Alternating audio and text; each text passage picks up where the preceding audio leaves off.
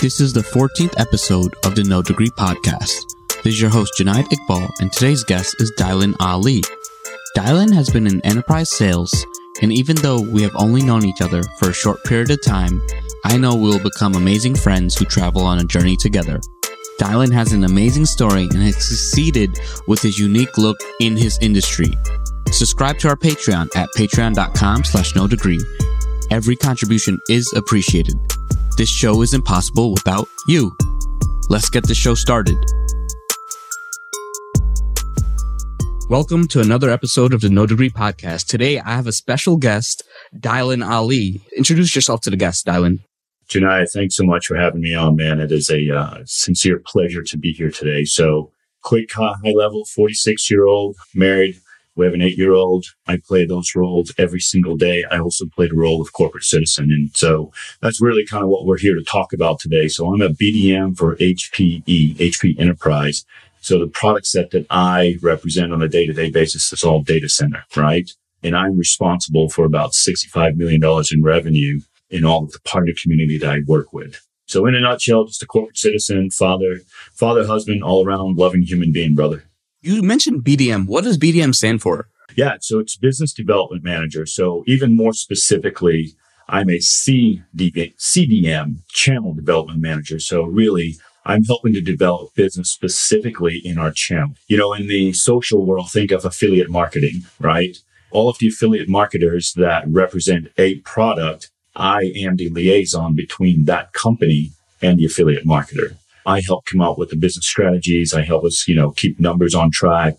Also do a lot of tactical things like remove barriers, right? So help my sales guys get from cradle to grave, help on the back end, things like that. But really what it boils down to is simply just creating connections, creating relationships. And it's just a thing that I'm good at. What's the typical salary like for someone in your position? What's the range that you would say that realistic ranges? Realistic ranges on a role like this is probably, I'd say, right around the 200 range. You have a wonderful position. What led up to this? So I know you mentioned that you went to college. So what was that like and why'd you go and, why'd you leave after that? Absolutely, man. I go back to high school and I was always like in honors classes, things like that. No idea how that happened, but it just happened, right? So I figured I'm a pretty intelligent guy. And so everyone around me, their path was go to college, right? And most of the kids in my class, cognitive psychology says that we become our environment, right? So most of the kids in my class, their parents were doctors, lawyers. They were all from very white collar type families. And I came from a very blue collar family. And so for me, I thought that's just what you had to do. And back then I really didn't have a mind that says I want to do business or anything like that. I came up with this thing that male nurses, right? Nurses I knew made about $60,000 a year. And if you're a male in that profession, you're in high demand. I enrolled in college and started towards an RN degree. And one of my first classes was A&P, Anatomy and Physiology 101. Back then, I was a serious meathead. So I knew all the muscles, right? So I was like, man, I can go ace this thing. And so sure enough, I get through the first test without studying or anything like that and just crushed it. Then we get to the skeletal system. We get to the muscular system or the skeletal system and the nervous system, and I failed just fast. I quickly realized that college just wasn't for me, man. In that I was trying to search and figure out what I wanted to do, and I wanted to go into law enforcement. I thought, again, I'm pretty lazy. So I was trying to think, what's the most bang for my buck, right? It wasn't like I had this passion for serving people or anything like that. So I went to work in the prison system. I was a prison guard for about 2 years. And throughout this journey, I quickly realized that Mike Tyson was the only one getting paid enough to fight all the time because it was a very physical experience for me. I think in 2 years, I had something like 12 use of forces. So long story short, through some adversity, there was an opportunity for me to go to work in sales.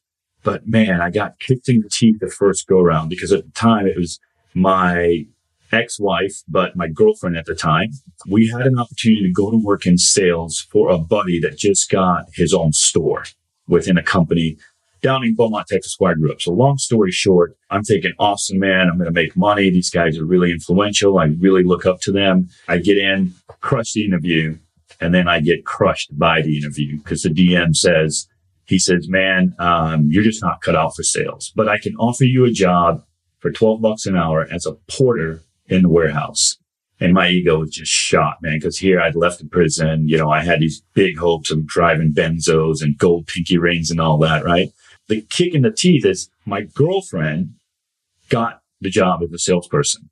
So now we've moved to go take this job. And my buddy, who is to this day one of my nearest and dearest friends, a guy named Andrew Vandegrift, he was like, look, dude, just do it. He goes, man, 6 months in the warehouse, I'll get you in sales. You'll know all the product. You'll be better than everyone else, blah, blah, blah. He sold it and I bought it.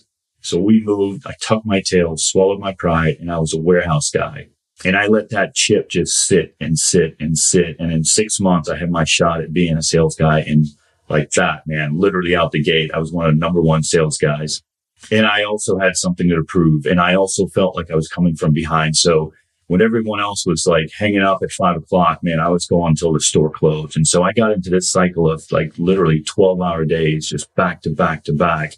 And I remember the first month that I hit 10 grand. Like I had this goal of making $10,000 and it was December. The only day that I took off was the day Christmas. The day of Christmas was the only day I took off. Christmas Eve, literally I worked up till like 8 or 9 o'clock. The day after Christmas, when the stores are open at like 6 a.m., I was there all the way into New Year's. And it was my first taste of what I considered quote unquote success, because that was the number that I'd been chasing. And the rest from there is history, right? So I moved out of selling appliances and electronics, embarked on this journey of moving to Austin, Texas. And a guy named Mike Malpa, after all these years, he said, man, you should just go to work at Dell. He goes, even the janitor at Dell's a millionaire. So I'm young, I'm stupid. I'm like, have no limitations at this point. So I go, okay, I'm going to go to work. I'm going to move to Austin. I'm going to go to work for Dell.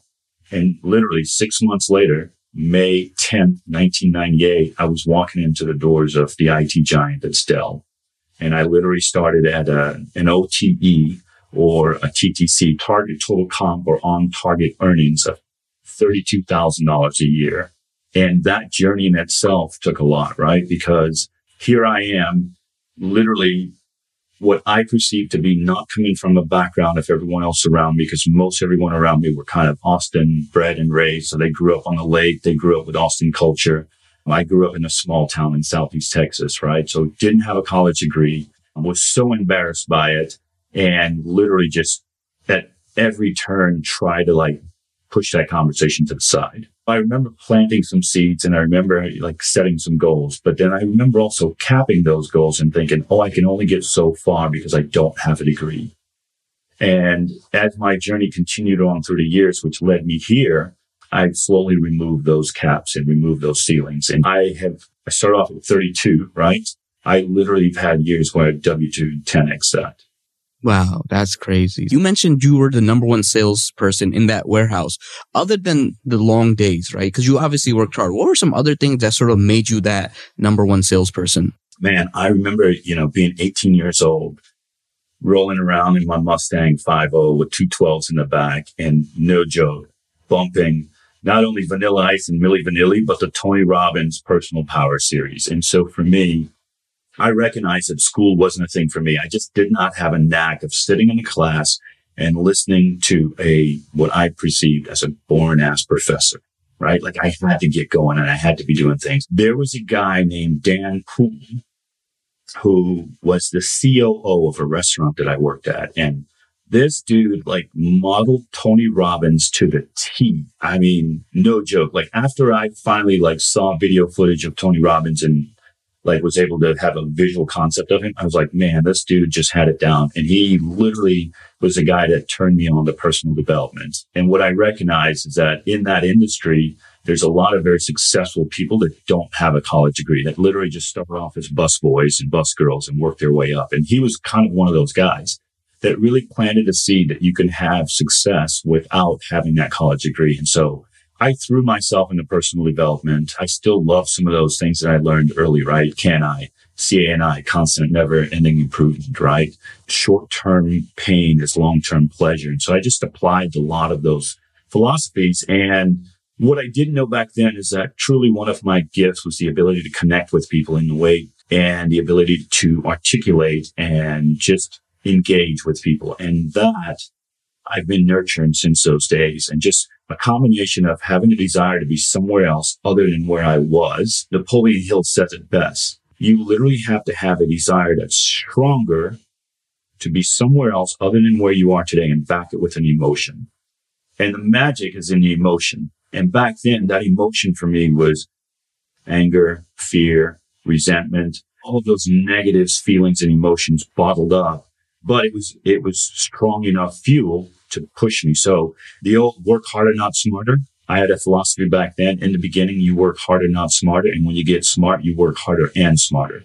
So literally, it was a combination of using that time, recognizing that kick in the teeth really was the thing that allowed me to propel above everyone else. Spending 6 months knowing model numbers, knowing where to find stuff in the system, working with delivery and logistics and marketing and all the back end gave me the competitive advantage. So I really started to recognize those things. And I knew that while someone was interrupting a sales flow to go back to a computer or go call a warehouse, I knew where to find that information and my sales flows would go faster. So not only could I create a sales flow from cradle to grave, which had a high probability of closing because of my soft skills and a combination of my hard skills, but I could do it faster. And now you add a little competitive streak and a little deviant mischief in there. And man, I was like beating guys to phone calls and beating guys to ups and things like that, right? So your 12-hour days were their 18 or 20-hour days, right? They would need to do like twice the amount of work to get the same amount of sales. Absolutely. Absolutely, man. Okay. So you mentioned that first time it was like 32K, right? That was your on-target earning. Do you mind sharing how much you ended up making that first year? Even a little bit more backstory there. So entering Dell, the IT world at 32K in 1998, mid-20s, right? So I was born in 73. I was already a couple years ahead of everyone else. So that kind of put me off edge too a little bit, right? But coming from that background of selling appliances and electronics, I was leaving that 60 to 70K a year. In between that and walking into Dell, there was a little blip of being a recruiter that paid me 25 grand a year. So I literally had to swallow that pill, but I had this vision of what I wanted to do and what I wanted to be. And I literally said, okay, I'll take the job as a recruiter for 25 grand. How long till I get promoted into a salesperson? They say, well, it typically takes a year. I said, okay, awesome. Let's do it. I said to myself, I'm going to do it in 6 months or I'm out. So literally it was 25K to 6 figures in a year is what the track was. 6 months. No go, right? Not happening. So I made that conscious flip. And literally, I remember picking up the newspaper. Back then it was newspapers, right? Looking at the job one ads. And that's how I was prospecting. And I saw that Dell was having a job fair. And my thought pattern was go and try to literally get those guys to source those jobs through me. What ended up happening was I sat down with a manager and a week later they were calling me and offering me a job. I held true to that vision. And I think that's been probably one of the things that have led to my success. And even more so now is that I'm aware of that vision and being intentional, right? Like literally said, I'm going to Austin. I'm going to work at Dell. I've yet to hit the millionaire status, but hey, 2 out of 3 is not bad, right? That allowed me to get into that position where I saw the potential. I saw the potential of being able to go from 32 to whatever. And actually, I even came in a little bit above. A lot of people came in at like 28. So because of my little bit of experience, I had a little bit of bump coming into it. There's something I hear about in these types of jobs. There's something called a draw. What is a draw? The draw is you show up, you sell all you can. And if you don't sell enough of margin to cover to get paid out, we're going to pay you a draw. And in that case, back then it was $1,500 a month. If I sold enough to only make $500 a month, the company pays me $1,500. But next month, I'm starting in arrears by owing them the $1,000. So your draw is just to kind of keep you afloat. Your draw is just to kind of keep you going. The difference in draw and base is base it's guaranteed.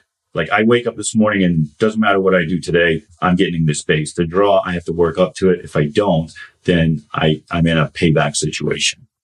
Who have you seen, you did really well. Who have you seen that has not done well? Because people here are like, I see a lot of people who are like, yeah, I'm going to make 200K, being a salesperson. Who have you seen? They come in and it's like, look, it's probably not going to work for you, whether it's because they're not working or a personality fit. Who have you seen sort of struggle in these types of positions? A lot of people, man, a lot of people. And here's the reality of it. I recognize that I'm in an amazing position. I recognize that I'm very blessed. Just like in business, you've got 80% of your business is going to come from 20% of your people. There's the 20% of folks that do really, really well, offer the same package, offer the same culture, offer the same type of territory and potential, but yet they fall on their face. And so we see it all the time. And as a matter of fact, I've also known many successful people that are continuously failing, continuously falling in because they're chasing and chasing. And I think what it comes down to is if you're not willing to put in the time, because sales is transactional. Even in a position that I'm in today where it's more strategic, it's still transactional, because if I'm not in front of my customers, if I'm not at events, if I'm not getting that social exposure, if you will, I'm not going to be front of mind. I think it's the people that are just not willing to think outside the box, the ones that are not willing to remove the limits that they've artificially put on themselves or accepted from others, and simply the ones that are just not willing to accept change or growth. Yeah. Right. You started at a certain point, but how have you continuously grown? Because yes, you were the number one sales, but how'd you keep that? Because sometimes people start off and they just goes down after that, or they can't maintain it. Yes. Desire, evolution, awareness. For me, it started off with, I think it's Jim Rohn that says it best, right? The best time to build something is after it's complete. So you have to see it. And I knew, like for me seeing it, my avatar was Michael Douglas in Wall Street, the old school one, power suit, power tie. Like I knew that's where I wanted to go, regardless. Didn't know how I was going to get there. But every time that something presented itself as an opportunity, I saw one step further. So moving from appliance sales and electronics into recruiting kind of got me into that corporate environment.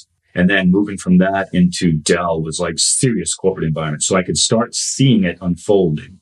And once I got in, it was a combination of being bright-eyed, bushy-tailed, mid-20s dude, right? It's a combination of growing up and not having money or a lot of material things and being, constantly reminded that I didn't have those things, right? So once I got a little taste of the money and the success, man, I got thirsty, right? I just wanted more and more. And I can see the path to it because every time I was in an environment that I got introduced to more successful people, I started recognizing that most of them looked, acted, and felt the same, right? They all had similar lifestyles, similar cars. They looked a certain way. They spoke a certain way. They did things a certain way. So I literally just started, again, basic 101, started modeling, started finding people that I thought were successful and started modeling myself after those. Now, I picked up a lot of great habits and traits, but I also picked up a lot of their bad habits and traits, which fed my own insecurity. So for me, it was just this constant battle of always moving forward, but 2 steps backwards, right? And I just had a certain amount of grit and discipline. I remember one time a really good friend of mine, he was lobbying for me to get a position. And the way he described me was dialing as a grinder. He's not the guy that's going to bring in $1 million deals every day. He's not the guy that's going to be the flashiest and the brightest and the most exciting, but he is just a grinder. Like he will bring in, if everyone's bringing in $1 million deals like once a month, right? He is literally bringing in, 100K, 200K, 50K, 60K, just grinding. And I was so married to that because it had fed the ego that said, hey, now you're special. Now you stand out. A lot of my success in getting from entry-level sales, moving through the ranks and moving into a place where, I'm responsible for a big number, a big territory. My job is quote unquote important. A lot of that was ego driven, right? It is seeing what everyone else around me had and saying, I want that. I want that. I want that. I mean, having such a desire. It's funny because I often say that when I was a little kid, I kind of made a vow to myself that I did not want to be a short, fat, brown kid anymore. Short, fat, poor, and brown. So genetics took care of the short and fat. Working out took care of that, right? Couldn't do anything about being brown, but I sure as hell wasn't going to be poor anymore. And I sure as hell was never going to be in a position where everyone else around me had things and I didn't. That was a fuel and a desire. And those insecurities provided enough emotional attachment behind it to really just propel me into that quote unquote material success. Nice, nice. So you mentioned that the people, they had good habits. Can you expand on those good habits? Absolutely, man. Stephen Covey, right? The seven habits of highly successful people, right? Those are the things like the book, Who Moved My Cheese, right? Like recognizing habits of there are things going on around me that I can't control, but I can control the outcome and how I respond to it, right? Like literally waking up and setting the tone. Habits like guys would come in the office at, 6 or 7 in the morning and bang out 20, 30 calls, not expecting to get anyone, but essentially building the pipeline of callbacks for the day. First thing in the morning when your target customer gets in and they check voicemail, because that's what we did back then. We check voicemail, right? It's last in, first out. So if Dylan called at 7 o'clock this morning and you walk in at 7:01, you're going to get the last one, right? And same thing, picking up habits of doing the same thing at the end of the day. Just learning little tips and tricks and habits like that, right? Learning habits of goal setting, the importance of goal setting. I can think back into my early mid-20s, if I could ever go find them. I have notebooks of just goals that I've written down. And there's some stats out there that says that it's something only like 2 or 3% of people that have goals write them down. And literally there's only like 5% of those people that actually hit those goals. So those things that I started living, turning into habits, I wasn't realizing it at the time, because habits are simply the things that we repeatedly do, right? And if we do them enough, and especially if we bake enough of an emotional tie to it, they just become a part of that subconscious programming. So just hearing people on the phone, looking at people in the way that they navigated the halls of corporate America, seeing some of the good and the bad, right? Because literally seeing someone like laugh and joke with someone, but then just go smashing behind their back. But that person had a title and had a W-2. So guess what? I learned to do the same thing. I learned to beat competition by smashing them. Versus today, in my book, there's no such thing as competition. I believe every one of us can hit our numbers. We can all eat. We can all celebrate. And there's still enough to go around for everyone. I never shy away from competition. As a matter of fact, I don't even feed the word. But back then, I was so competitive because I was so insecure. And I literally judged myself and everyone else around me, which led me to set false expectations, which led me to have comparison. Now, you mentioned the good habits. What are some of the bad habits that you would advise people in this industry to sort of avoid? Because sometimes, avoiding the bad habits can really help your growth. One of the bad habits that I would say is get out of the expectation that anyone owes you anything. There are folks in my industry that do what I do, that habits are like taking advantage. Like everyone feels like someone else is trying to one up on them, right? So there are people that literally do things like will take their wives out or their husbands out on a date and expense it on their company credit card. Why? Because their quota was too high, or they got shafted on a deal, or they got hosed on accounts or something like that. I would say one of the bad habits that I would warn people of is not taking things personal. Like legitimately, when your CEO wakes up in the morning, they're not like thinking first thing, how can I screw Dylan today? So whatever falls down the trickle ladder from corporate and it gets you, whatever that looks like, don't take it personal. Don't assume anything. And therefore, I think those will offset some of those bad habits. So I see people taking advantage of things like, corporate cars, corporate expense accounts, literally bashing people to lift themselves, literally fudging the numbers, right? To make sure that at the end of the day, everything looks like it's up and up. I think that more than anything, it's making peace with those fears and those insecurities when it comes to habits. It's if you can calm those, then those bad habits seem to just dissipate. Okay. I know that at one point you were embarrassed about not having the degree. When do you feel more comfortable? When do you get to a point, or can you share any stories relating to that? Let me think if I can get the timing right. So probably 2008 timeframe. I was an outside account executive, and my wife was working for Dell at the same time. We were both at Dell, and there were some rifts, reduction in force, right? Reduction in workforce going on. And she got riffed from the position she was in, but she had an opportunity to find another job. So long story short, we were living in Oklahoma City, and we moved back to Texas, back to Austin, Texas. And so now I went from living in my territory to traveling back into my territory. So a few months later, second rifts come up. And so I actually had an opportunity to leave the company and take a package, or I could take an inside job. I literally went back from being outside to just being back as an inside rep on the phone. It's kind of like this, right? Headphones, you're in front of your computer screen all day and you're typing. Bring me back on track. What was the original question, man? You don't have to agree. And sometimes you mentioned that you were embarrassed about it. When did you get to a point where like, screw that. I'm competing with these guys. I'm blowing these guys out the water. I know what I bring to the table and it doesn't matter. Yeah, absolutely. I'd gone back inside. So now ego was in full control. And I was like, man, how can they do this to me? Blah, blah, blah. I've been the big shot all along. And now I'm just like back in the trenches, right? So I was just getting beat up. So I started to look for a new job. I remember Oracle had a new team they were spinning up, and it was for a group to sell middleware. And so middleware is just kind of the plugin that sits between you and the app, if you will, right? I remember going and interviewing. And at the time, my on-target earning was 105. At that time, I remember I had my goal for whatever reason at the time was 125. I was like, okay, man, now I'm grateful I have this job, but I also need to make more money. Went in and interviewed with him. So the night before, I remember like YouTubing it, getting my presentation together, and I just killed it in front of the room. I had a regional director and 2 managers. After everything went really, really well, I got all the buying signals. Everything was going great. He looks at me and he says, I noticed you don't have a college degree. Did you forget that, or did you not go to college? And I remember that moment, like having that lump in my throat. I was like, you know what? No, I don't have a college degree. I started to go down the college route, and this was my experience, but it just didn't work for me. So I made a decision to get into the workforce and just work, throw myself into it. So my college was all of the education within my industry, all of the hours within my industry, just pure grit.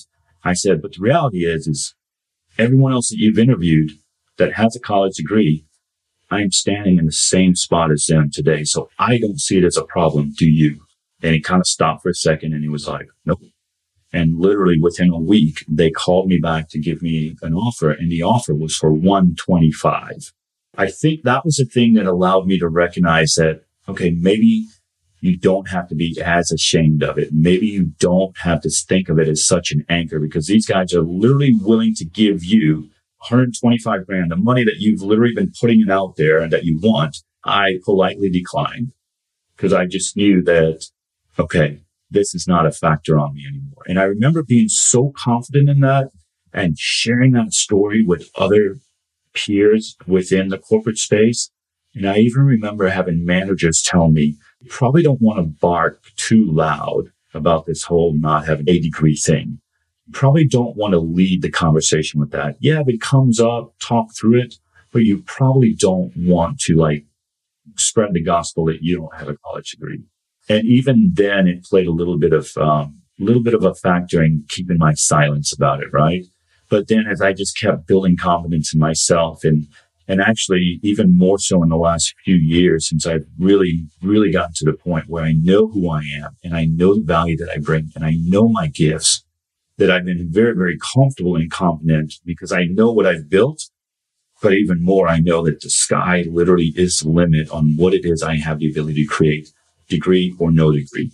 Nice. Thank you for sharing that story, because I see a lot of people, and in sales, it's like the things you learn in sales, you just literally cannot learn in the classroom. You don't you don't make 300 calls for your college class and get a bunch of no's. You don't get that. And there's so many other things. You don't deal with the packaging and all that. You've been in sales like 20 years. How has sales changed? Because I know back then, they don't, the CRMs and all these other systems that assist you that sort of make things easier are there. And, things have changed. Before, email wasn't as big, right? The phone was everything. Now things are moving away from the phone, and so many things have changed. So what would you say has changed in sales in the past 20 years?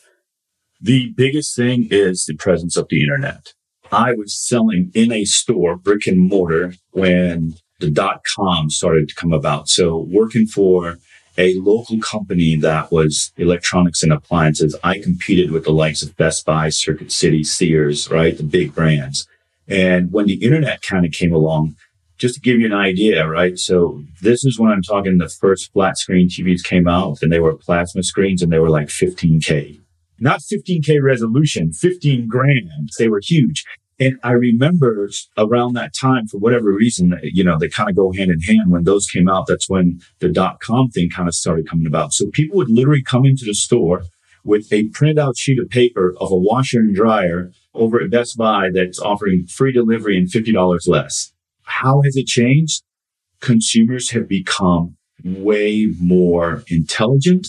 Consumers have become way more self-serving, meaning that just like when those customers would come in with that printout about the washer and dryer, today, a customer that walks into that store can tell you the model number, can tell you where it was manufactured, can tell you the date of manufacture, right? Can tell you everything inside and out. Fast forward to how that translates to me. Yesterday, in my world, I would show up and I would tell you all about speeds and feeds, and I would tell you about how this gigabyte and this cache and this memory and all of these and what these things do. Today, customers know that. Even taking that at a higher level from just business development, I no longer have to sit down and try to convince you of how amazing my product is, because the reality is you already know it, and you probably already know my product better than I do. You want my product is the reason you're sitting with me. So let's get that out of the way. You want to spend money. I need to get you to spend money with me. So we already have mutual energy there. So how it's changed is that I think with the explosion of data, the explosion of information, consumers are way more intelligent, much more educated. So selling today, it truly is back to that old telling is not selling. It's not about me convincing you of speeds and feeds. It's no longer objection resolution about the product or the service. It is how we connect. And even when you look at my genre, the boomers and the Gen Xers, right? Psychologically, we were brought up differently than Gen Z and millennials, right? So even today in the marketplace, by the end of next year, 58% of my customers, of my peers, are going to be millennials and Gen Z. So that means that I need to sell more under the buzzwords of collaboration, of team environments, right? I need to talk more about global awareness. I need to talk more about diversity. I need to talk more about things that matter outside of the product versus yesterday when I was talking to the boomers and the Gen Xers, it was all about the product and bottom line and how much money we can save. So today it becomes more connection-based selling is the way I look at it. Yesterday it was more product-based selling. Okay, cool. So someone sort of entering in has to think more of the connection, have more of the emotional intelligence. What would you recommend someone going in? Like someone's young and let's say maybe they're like 18 or they're considering kids in high school. What would you tell them to really focus on so that when they start, that they can be one of the best salesmen, even though they're at 32K OTE, at 32K, they're blowing it out the water. So life is so cyclical, right? I would tell them literally, go sit down on the front porch with your grandpa and just talk to him. Because the old man is always talking, back in the day, bread was 5 cents a loaf and we talked to people and this and that and the other. And think about it. When you look at the world today, we are wanting more connection. We are connection deprived. As a matter of fact, when you look at mental illness and a lot of the things that we deal with as a society, much of it is because we lack that connection. So I would literally say, go spend some time with your grandpa and learn how to talk to people.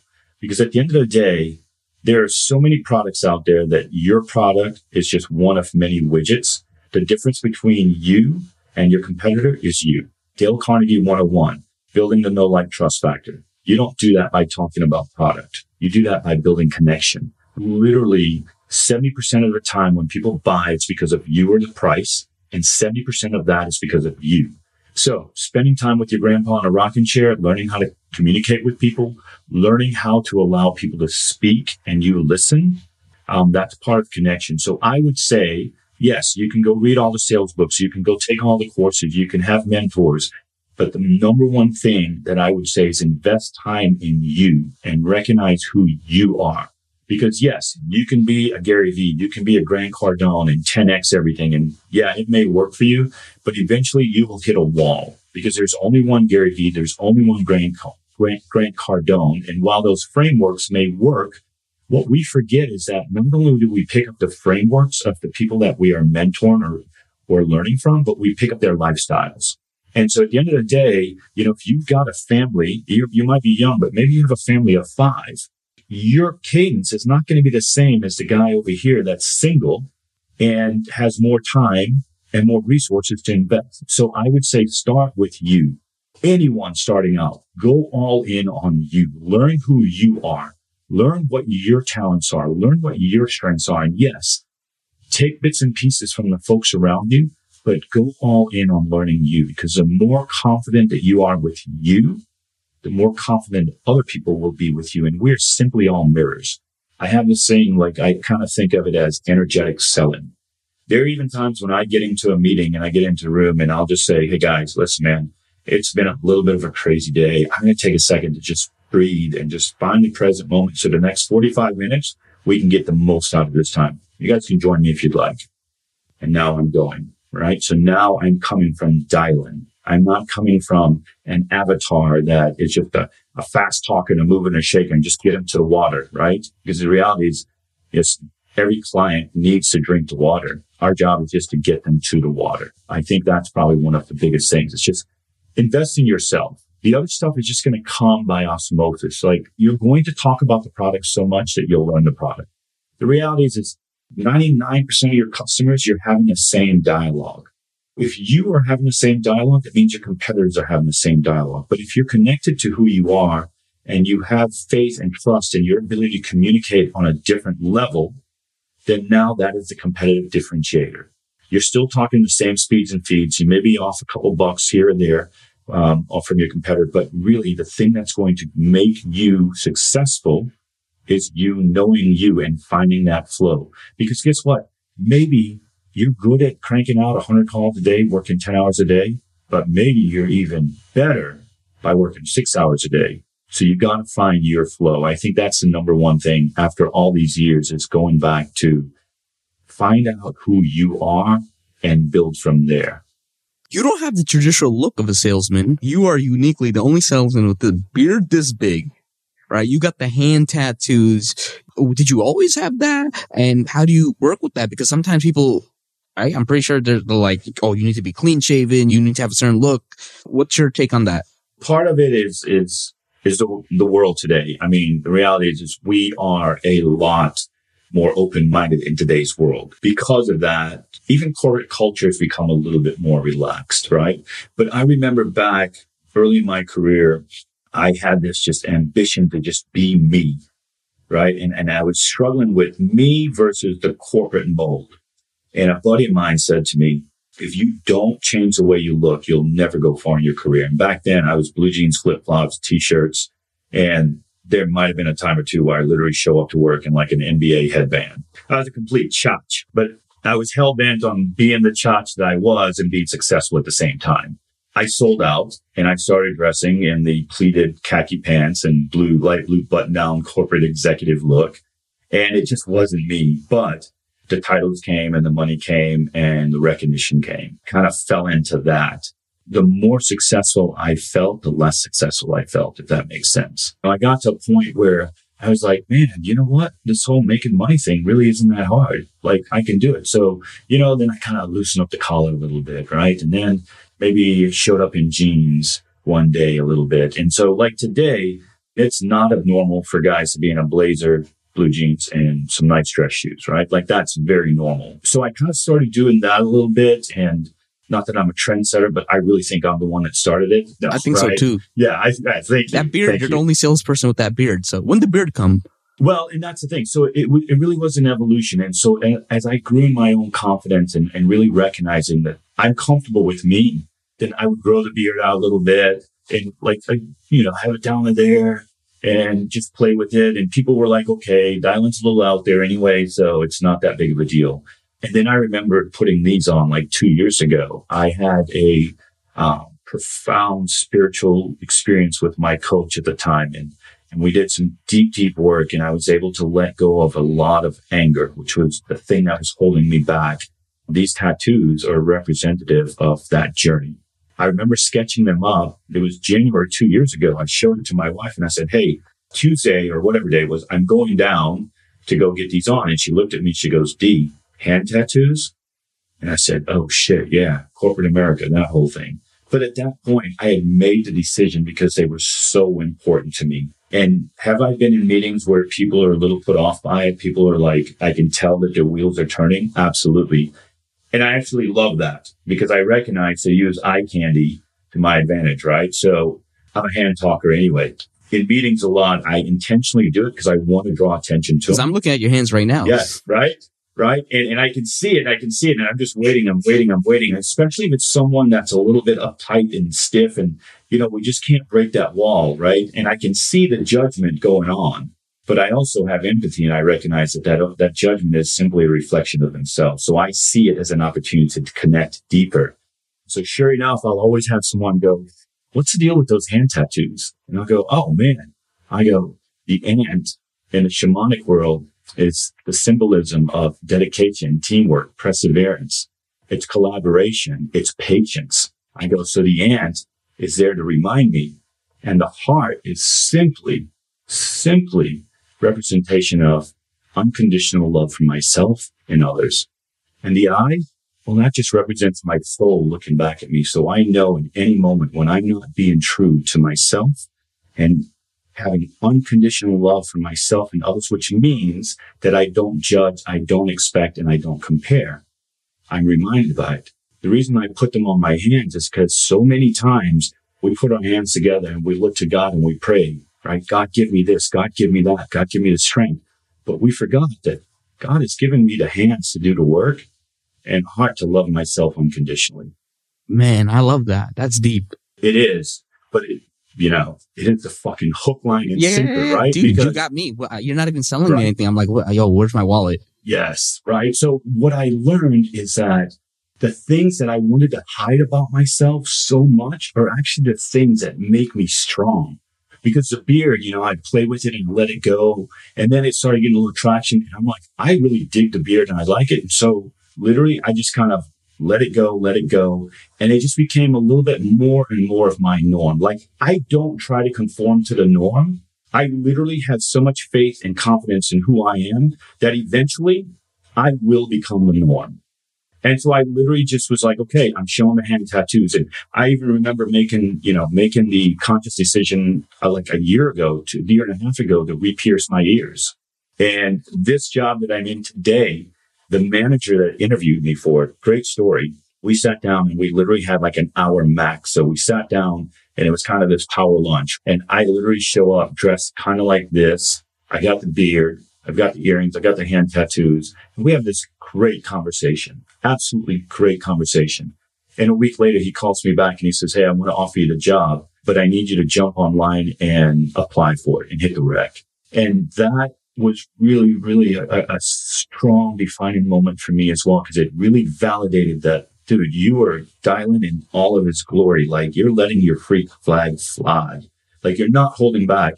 And this guy that you've never met before, inside of an hour, has made a decision to bring you on and that you are a value asset to the team. Since then, man, I have literally not held back. I am who I am. I know my value that I bring. And I recognize that it's no different than a vehicle that we own. Like, I want to change the color, I paint it. I want to soup the engine up, I do that. I want to change wheels, I want to tint, whatever it is. Like, this is just a play. The thing is that I absolutely recognize that this is kind of a shiny object, and it is eye candy, if you will. And whether you're intrigued by it because you think I might be cool or you're put off by it, either way, it's the thing that causes a little bit of a spark that wants you to engage. I see that, whereas in the past I saw it as a detractor. I see it as a thing that today allows me to get from zero to connection a lot faster.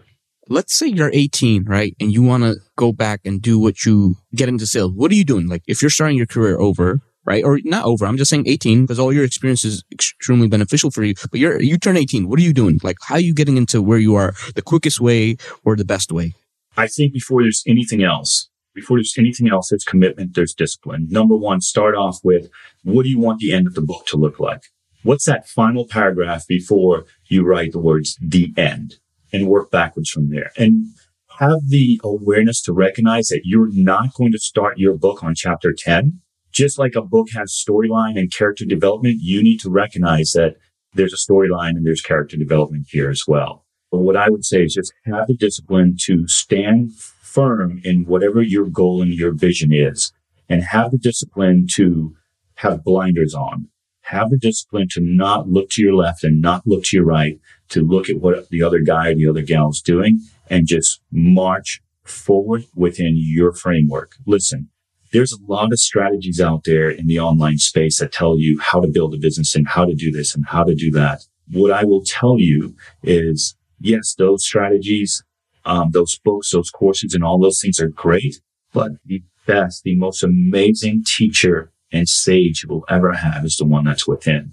So regardless of what he or she may be doing, I would say stand true to what it is you believe in and stand true to your action plan, whatever that is, regardless if someone says it's right or wrong, because here's the reality of things. The secret sauce in life is that every plan is the right plan. It just needs to be your plan. Oh, I like that. So how would someone sort of get in contact with you? Is LinkedIn a good way to sort of reach out to you? Yeah, LinkedIn is great. I also have the other platform that I use is Instagram as well. So Dylan D.A. Ali is my Instagram handle. I'm also going to, recognizing that people consume in different formats, I'll also be launching January 1 a YouTube channel where people can consume a lot of my content, but also use that as an avenue to reach out to me as well. Okay. So I'll have all that in the show notes. I just want to thank you for your time. It's because I actually have a friend who was looking to be, switching to sales. And it's like, I have the perfect episode for you. So thank you so much for your time. We'll keep in touch. Yes, feel free to reach out to him and then go check out his LinkedIn because you have to see the beard and go, check out his YouTube channel, follow his Instagram. But thank you so much for all the great information. I know so many people can benefit and I appreciate you. Thank you, man. I appreciate it. And I'm honored to share this time with you today, brother. Another great episode. Thank you for listening. Hopefully this information is valuable and you learned a lot. Stay tuned for the next episode. This show is sponsored by you. No Degree wants to remain free from influence so that we can talk about the topics without bias. If you think this show is worth $1 or $2, please check out our Patreon page.